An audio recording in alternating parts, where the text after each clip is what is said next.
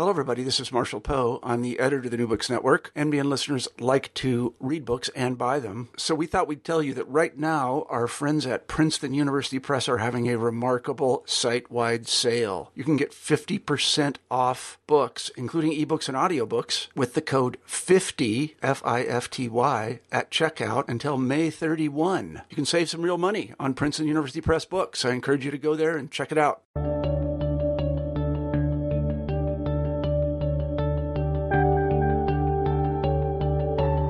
Hello, and welcome to New Books in Geography. I'm your host, Bob Wilson, Associate Professor of Geography in the Maxwell School of Citizenship and Public Affairs at Syracuse University. Climate change has been very much in the news during 2016. This year will most likely be the hottest year on record. Extreme drought and searing heat have fanned wildfires in Fort McMurray, Alberta, last May, and in Gatlinburg, Tennessee this November. Meanwhile, the Arctic has also had record high temperatures, leading one climate researcher to say that the region itself is unraveling. Yet for the most part, these climate-related events and dire warnings from climatologists have fallen on deaf ears, especially in the United States, where climate change denial is firmly entrenched, especially among Republican lawmakers. But why is that? In his recent book, Behind the Curve, Science and the Politics of Global Warming, Josh Howe seeks to answer this question. Howe, a historian at Reed College, traces the history of climate change from a scientific oddity in the late 1950s to a topic of heated debate among politicians and environmental activists who feared the failure to address global warming will lead to stronger storms, fiercer wildfires, and rising seas. Part history of science and part history of environmentalism, Behind the Curve is a provocative book exploring one of the most vexing issues of our time. So, Josh, welcome to New Books in Geography. Thanks, Bob. It's great to be here. Yeah. Your book is called Behind the Curve, and the curve being a reference to the Keeling curve. So what is the Keeling curve, and why did this graph become an icon in the history of global warming?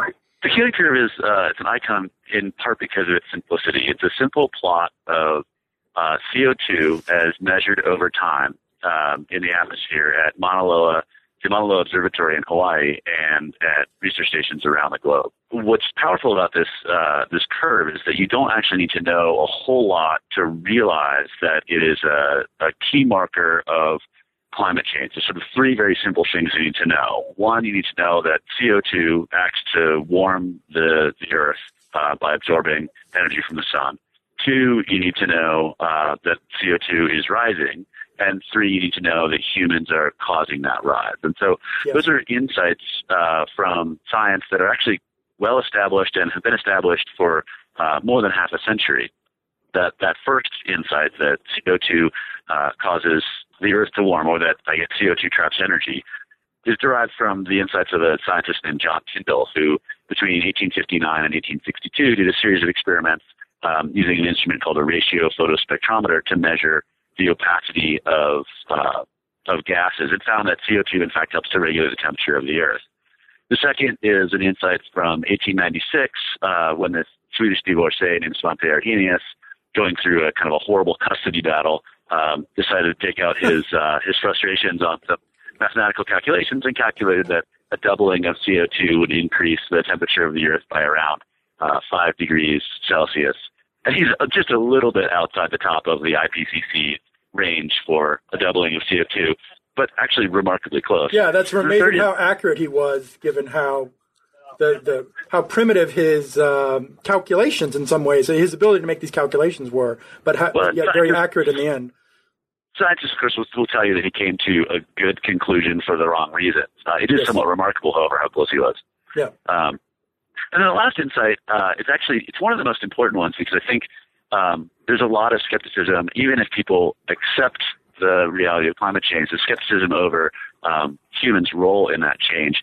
And that was the insight that humans are, in fact, increasing the CO2 in the atmosphere. It's derived from the studies of a radio geochemist named Hans Suess in the 1950s, who realized that the CO2 that's in the atmosphere now is irradiated with what has carbon-14 in it. And there should be a certain ratio of carbon-14, so irradiated carbon, to sort of normal carbon or carbon-12.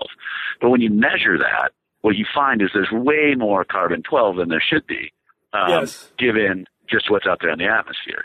And the source for that has got to be some carbon that hasn't been irradiated and in which the irradiated carbon has decayed.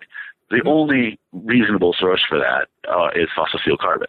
Yes. And so that ratio tells us that humans contribute carbon to the atmosphere. So what the curve shows you in aggregate is that secular increase of CO2 over time from about 315 parts per million when Keeling first started measuring to just over 400 parts per million, which is where we are now. The other thing that's interesting about this curve is once you get into it, you realize it's not one curve, but it's two. There's an oscillating line, so a line that's sort of wavy that goes, if you're looking at the plot, from left to right, bottom to top. Mm-hmm. The oscillations are annual fluctuations of carbon, where in the spring and summer months, carbon overall across the globe decreases in the atmosphere because it's taken up by the stems and shoots of the plants in the northern hemisphere. And in the fall and winter, carbon increases because plants drop those leaves and shoots. Most of the plants are in the northern hemisphere. So you have that fluctuation. And that's a natural cycle, right? It's pretty easy to see this is like a cycle of nature. But when you look at that oscillating curve in aggregate, you see that mapped onto that annual cycle of variation is a secular cycle, sort of multi-decadal, where that natural cycle has been turned on its side. So the power here is that the curve capitalizes on what we think about nature as stable and shows how humans have turned that stability, kind of tilted it on its side and created something new. One of the things, kind of moving on a little bit, is kind of the context in which Charles Keeling starts taking these measurements and his connection to a very well-known climate scientist named Roger Revelle. One of the interesting things I got from the book is that climate science, at least in the United States, is very much a child of the Cold War. Can you tell us a little bit about that? What's the connection between climate science at that time and the Cold War? Yeah, I mean, it happens in a couple of senses. And I think the first thing to understand is the importance of integrating climate change into a Cold War research program.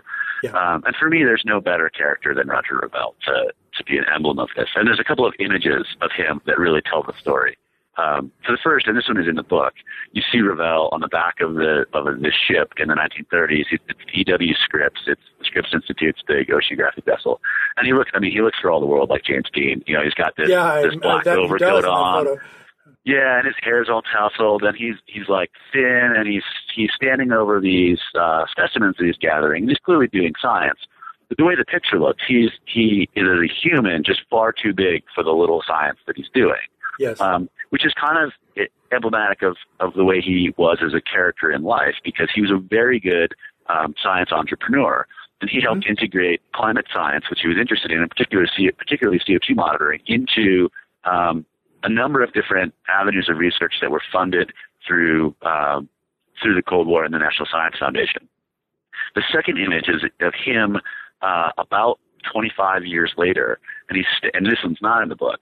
He's standing next to these secretaries of various agencies, and he's much plumper and has less hair and is wearing a tie that's too short, and is clearly sort of he's obsequious to these people who are controlling his funding. Yes, and so there's this kind of two sides to the coin of how climate science becomes part of the Cold War. On the one hand, the Cold War interest in geophysical systems as part of competition with the Soviet Union enables climate scientists to take advantage of all this infrastructure across both the U.S. and the world, and particularly to tap into something called the International Geophysical Year that occurred for 18 months between 1957 and 1958 in order to conduct their science. And that's great, and they love it, and they need that in order to access this global space. At the same time, however, they're really worried about becoming tools of what Eisenhower is later going to call the military-industrial complex. Yes, and much of what they're studying is born of the same kinds of anxiety that Americans more broadly have of nuclear energy and nuclear conflict. So when they start worrying about the impacts of CO2 once they begin studying it, that's part of the same Cold War moment that enables them to study that phenomenon in the first place. Well, one of the things I find interesting is that environmentalism starts emerging in the 60s and 70s. And part of the reason environmentalism emerges when it did is because of concerns about nuclear weapons and nuclear fallout. But at least initially, environmentalists didn't focus much on the threat of climate change. And my sense from reading your book is that the climate scientists regarded environmentalists a bit warily. So you can talk more a little bit about this relationship between the growing environmental movement and climate science at the time? Yeah, I mean, I think it's important to understand when we write about scientists as scholars of science studies and historians, often we will caricature them, right? We'll create these categories, and each individual scientist has their own story and is generally going to work every day to do their job and not necessarily thinking about these things. But as a group, I think scientists in general and climate scientists in particular espouse a certain level of conservatism when it comes to advocacy. There's a sort of professional code among climate scientists that I saw almost throughout the research until really up until the most recent political conversations of backing off of the kinds of advocacy, particularly radical advocacy, that characterized environmental groups in the 1960s. And so I think the anxieties that climate scientists had about the impacts of CO2 in the 60s and 70s mirror the anxieties that people like Rachel Carson and even like other scientists like a Barry Commoner or a Paul Ehrlich have about environmental issues. Climate scientists back off of those in part because they derive their authority from their dispassionate approach to politics, and yes. they are interested in advocating for more and better science, but not for being tagged as some sort of political radical. At the same time, in order to be politically radical, in order to make change in the world, environmentalists need issues to resonate locally. So Rachel Carson's Silent Spring is so resonant in part because it talks about everybody's backyard. Absolutely. Climate change doesn't really fit that rubric in the 1960s. It's still very abstract and very technical. In order to understand it, you essentially need to, in the 60s, be a scientist. There's not a lot of people communicating this very well yet. So the environmental community, they have much closer to home issues than sort of more low-lying fruit to pick than this abstract issue of climate change. And that happens well up into the 1980s. There's this great memo from the head of the Sierra Club that defines the environmental issues that the Sierra Club's going to tackle. And I mean, it almost defines exactly what climate change is not in terms of being tangible, in terms of being accessible to the public. So it's very much I'm going to turn the stereo on behind me. I hope that doesn't. No, I can't. I don't hear anything right now. So okay, we'll all right, keep going. Great. Anyway, sorry for that technical blip. So the environmental community is kind of separated not just by the predisposition toward objectivity of scientists, but also the local focus of environmental groups, particularly in the 1960s and 70s. Okay. Well, first on the side, your audio is still fine. But I want to connect this to, so you talk about kind of a little bit of the wariness of climate scientists and their striving to remain objective or to be seen as objective. But they do work with some policymakers, and if I understand you correctly, you call this sort of a science-first discourse. But that this science-first discourse, over time, it kind of limits their effectiveness in the policy realm. So can you tell me a little bit about what you mean by this science-first discourse? Sure. I mean, I think what you see, particularly in the 1970s, as scientists become more and more concerned about the impacts of CO2-induced climate change, is a move to use organizations like the American Association for the Advancement of Sciences to promote not just more research, but a better interface between scientific research and policymaking. But there's an assumption here that more and better science in the right hands, the right political hands, will lead to good decision-making. And it is an assumption that ignores a political process. So Absolutely. When I'm looking through the records of the AAAS, for example, I see the science advisor for a congressman from California who sums it up as something called the forcing function of knowledge. He's convinced that more and better science placed in policymakers' hands will make for good policy. And in fact, for a while, that actually seems to work relatively well. You have the National Climate Policy Act of, I think it's 1978.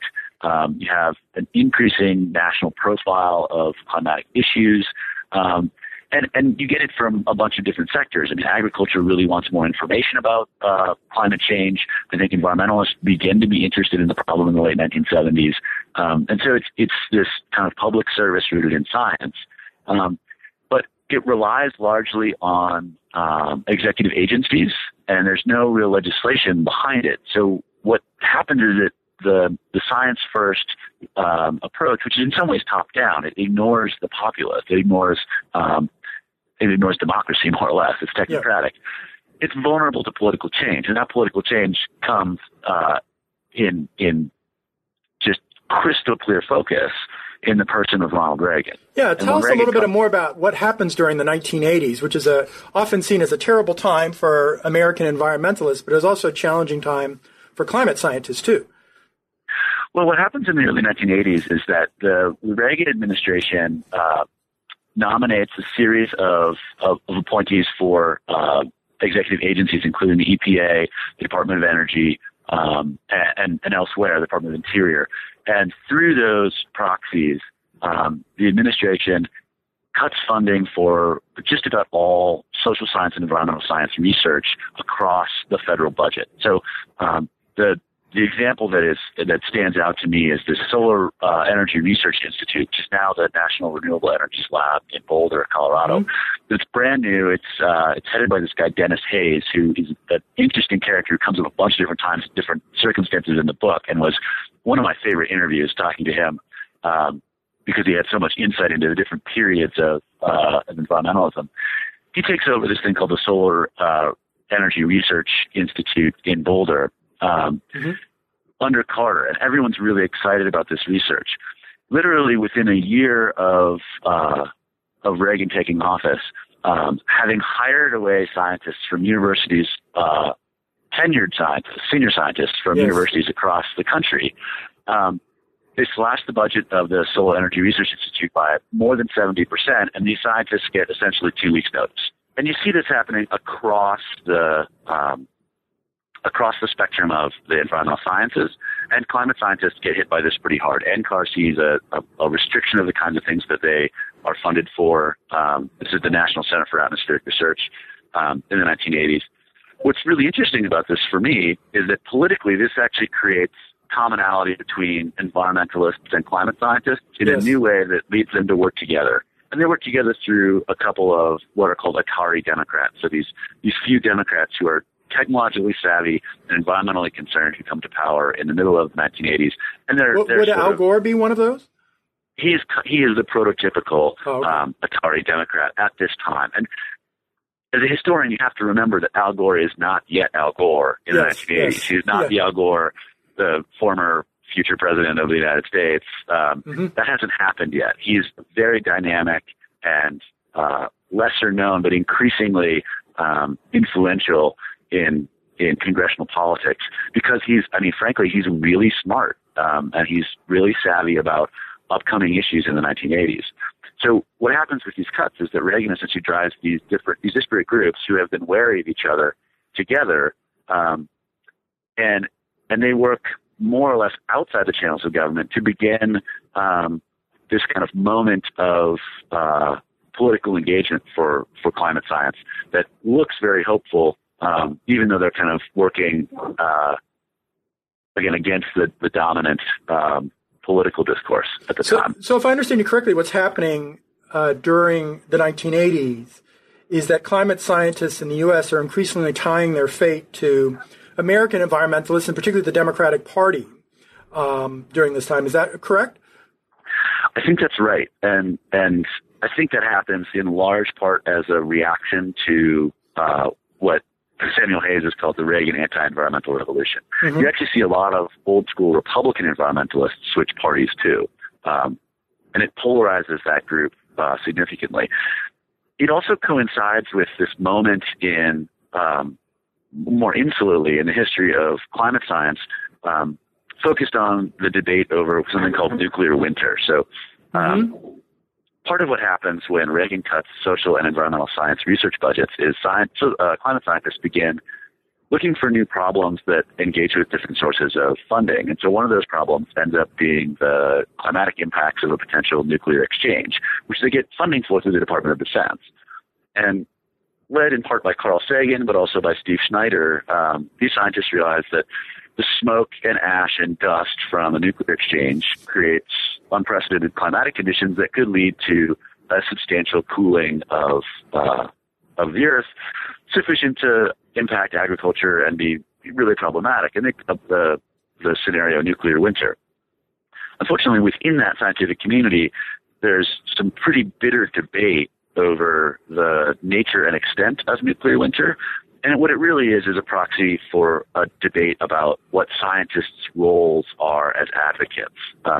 Whereas Sagan wants to push the extreme scenario because he's really concerned about nuclear policy. Some other scientists who agree with him in the main create political problems for Sagan and others by kind of toning down the scenario studies that Sagan is promoting as drivers of policy. And that whole group on, I would say, generally the left, also comes into bitter contact with, I would say, more hawkish scientists, largely from astrophysics, who are supported by institutes on the right. And it creates a division within climate science that polarizes it in a new way.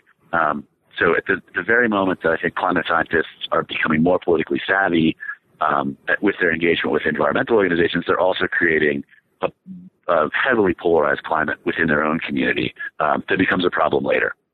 Well, that's very helpful. And I want to come back to this question of scientists as advocates, particularly in more recent years.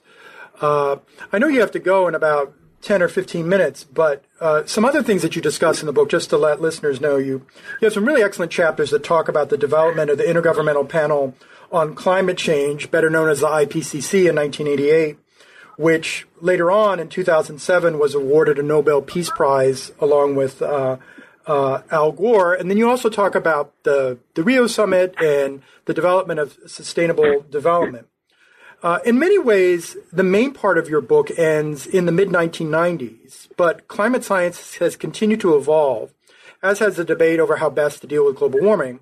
So, how have the main themes of your story continued to the present? Have they continued to the present, or have there been significant changes? Well, I think some of the main themes, and particularly the science-first approach to climate change policy, has persisted, but it hasn't persisted unchanged. So one of the examples that I bring up in the epilogue of the book that will lead me into sort of more contemporary things is the Massachusetts versus EPA Supreme Court case between 2003 and 2007.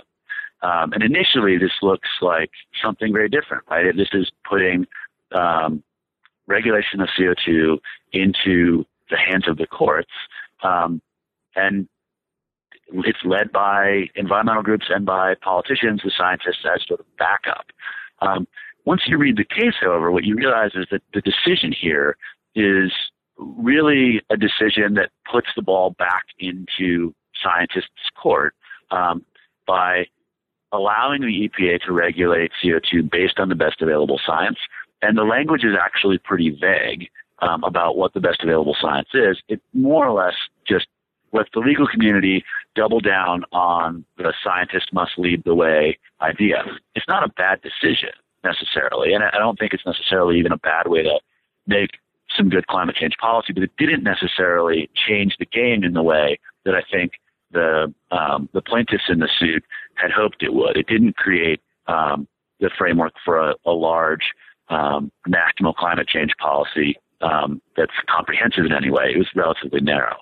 Mm-hmm. On the other hand, there are some more mundane things that have totally changed the game. And I think these are actually really important considering the current political situation. The first of these is the development of climate action plans in cities and states across the nation. These are comprehensive, democratically created plans with always in consultation with scientists and policymakers that map out how local communities and states and sometimes regions are going to mitigate climate change and adapt to climate change in the future. And this is a different kind of political engagement that actually, when I wrote the book, made me really hopeful.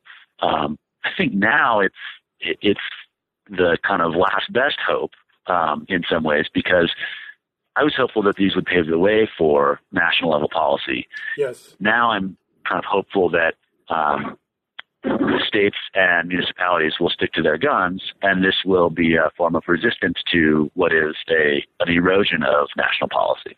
So I think that has changed. I think the other thing that has changed is the attacks on scientists since about 2009, and this I didn't write about in the book, but I've been following, have been increasingly personal and increasingly vitriolic in ways that I think have really demoralized the scientific community and led many scientists to back off from certain types of climate change research for fear of isolation both within their institutions and from sources of funding. So in a more confidential conversation with the University of Chicago climate scientist, I learned that she and many of her colleagues have eliminated some of the language of climate change from their proposals for fear of raising red flags in either the National Science Foundation or the Department of Defense or from other funding sources, particularly in the case of a change of leadership in executive agencies. Yeah, I've heard of things such as this, yeah. To me, there's a really pernicious trend that further erodes, I guess, the potential efficacy of a science-first approach, and that is that scientists are being dissuaded from taking it and making that interface happen. So these are some of the changes that I see. Well, let me talk a little bit more about climate scientists and some more recent trends. What do you make of the heightened advocacy of some climate scientists, such as James Hansen, Michael Mann, and Katharine Hayhoe?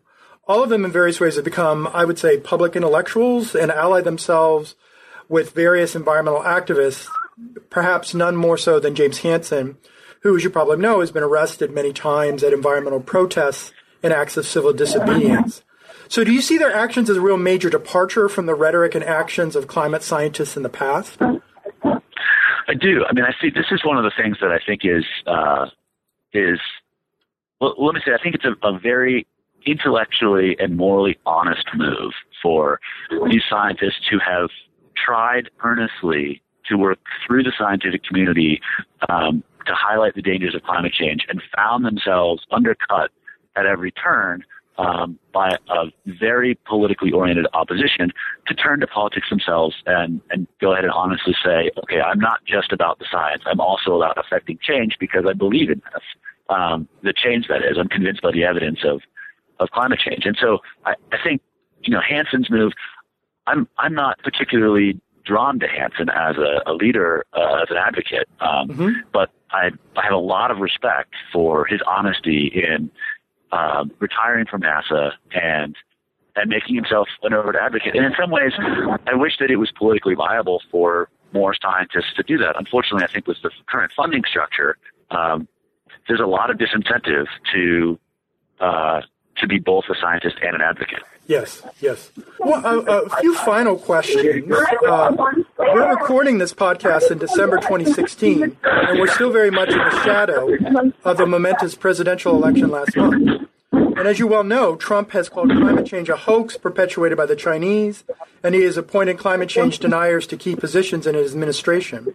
And last week, a few dozen scientists at the annual American Geophysical Union conference staged a protest against Trump's position on climate change. And so it seems in many ways we're preparing to see a repeat of the Reagan anti-environmental revolution of the 1980s. So in the face of this sort of obstruction, what can climate activists or climate scientists do? This is a good question. I guess I would preface my answer with a clarification about the comparison to Reagan, because I've been hearing this a lot. The comparison to Reagan is invidious for two reasons. One, I think that it softens the extent to which Reagan's policies in his first 4 years were a just total disaster for the American environment in a number of ways, particularly involving public lands. and also the people who inhabited it. Because we always say, oh, well, we got through Reagan, we can get through this. So I think it does a disservice to just how destructive the Reagan administration was. Secondly, I think it is a disservice to the Reagan administration because the appointments that the president-elect has made appear, at least on the surface, to be so much less qualified than the Reagan appointees, and the potential impacts so much more dire.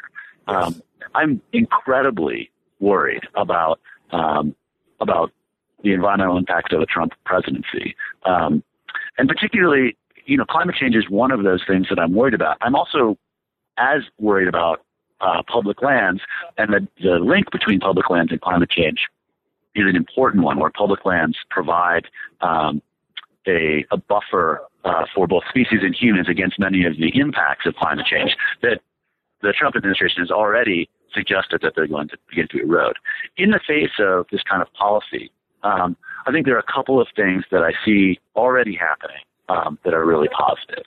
The first is that cities and states, in the same way that they're becoming sanctuaries for immigrants in opposition to the president-elect's immigration policies, are essentially preparing to defy federal policy on climate change by sticking to their climate action plans and doubling down on the things they're already doing. And so I think that's a good thing. The other thing that I think both scientists and the interested public needs to do is in there, and I think there is a real outrage over this election. In their outrage, I think focusing on the mundane policies that come down through both the executive and through Congress, and being vigilant about those in the press and also sort of on social media is really important, because it's easy through an outrage to lose sight of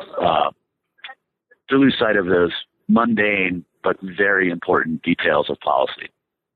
Well, that's all really helpful, and I could continue talking about this all day, but I know you need to go. But before we leave, I want to ask you a little bit about what you're working on now, and then also about, you have a new book coming out that's an edited collection of primary documents about the history of climate change, correct? Correct. Yeah, Making Climate Change History comes out in April of 2017 with the University of Washington Press. And it's a collection of primary source documents from the research that I did for Behind the Curve, with some additions based on some great feedback that I received from you and from some others, with essays that front those collected sources, helping to provide context for the sources, but also providing a guide for how to do this kind of history. And so it's as much about doing history as it is about climate change. And I think there's some good excitement for it. So I'm excited to see it in print coming up in 2017. Yeah, I'm excited to see it too. So, why don't we bring this conversation to a close, Josh? I really appreciate you taking some time out of your day to talk about this. And certainly with the election and climate change front and center in the news, I think your book is more important than ever. So thank you. Thanks a lot for having me, Bob. It's always good to talk to you.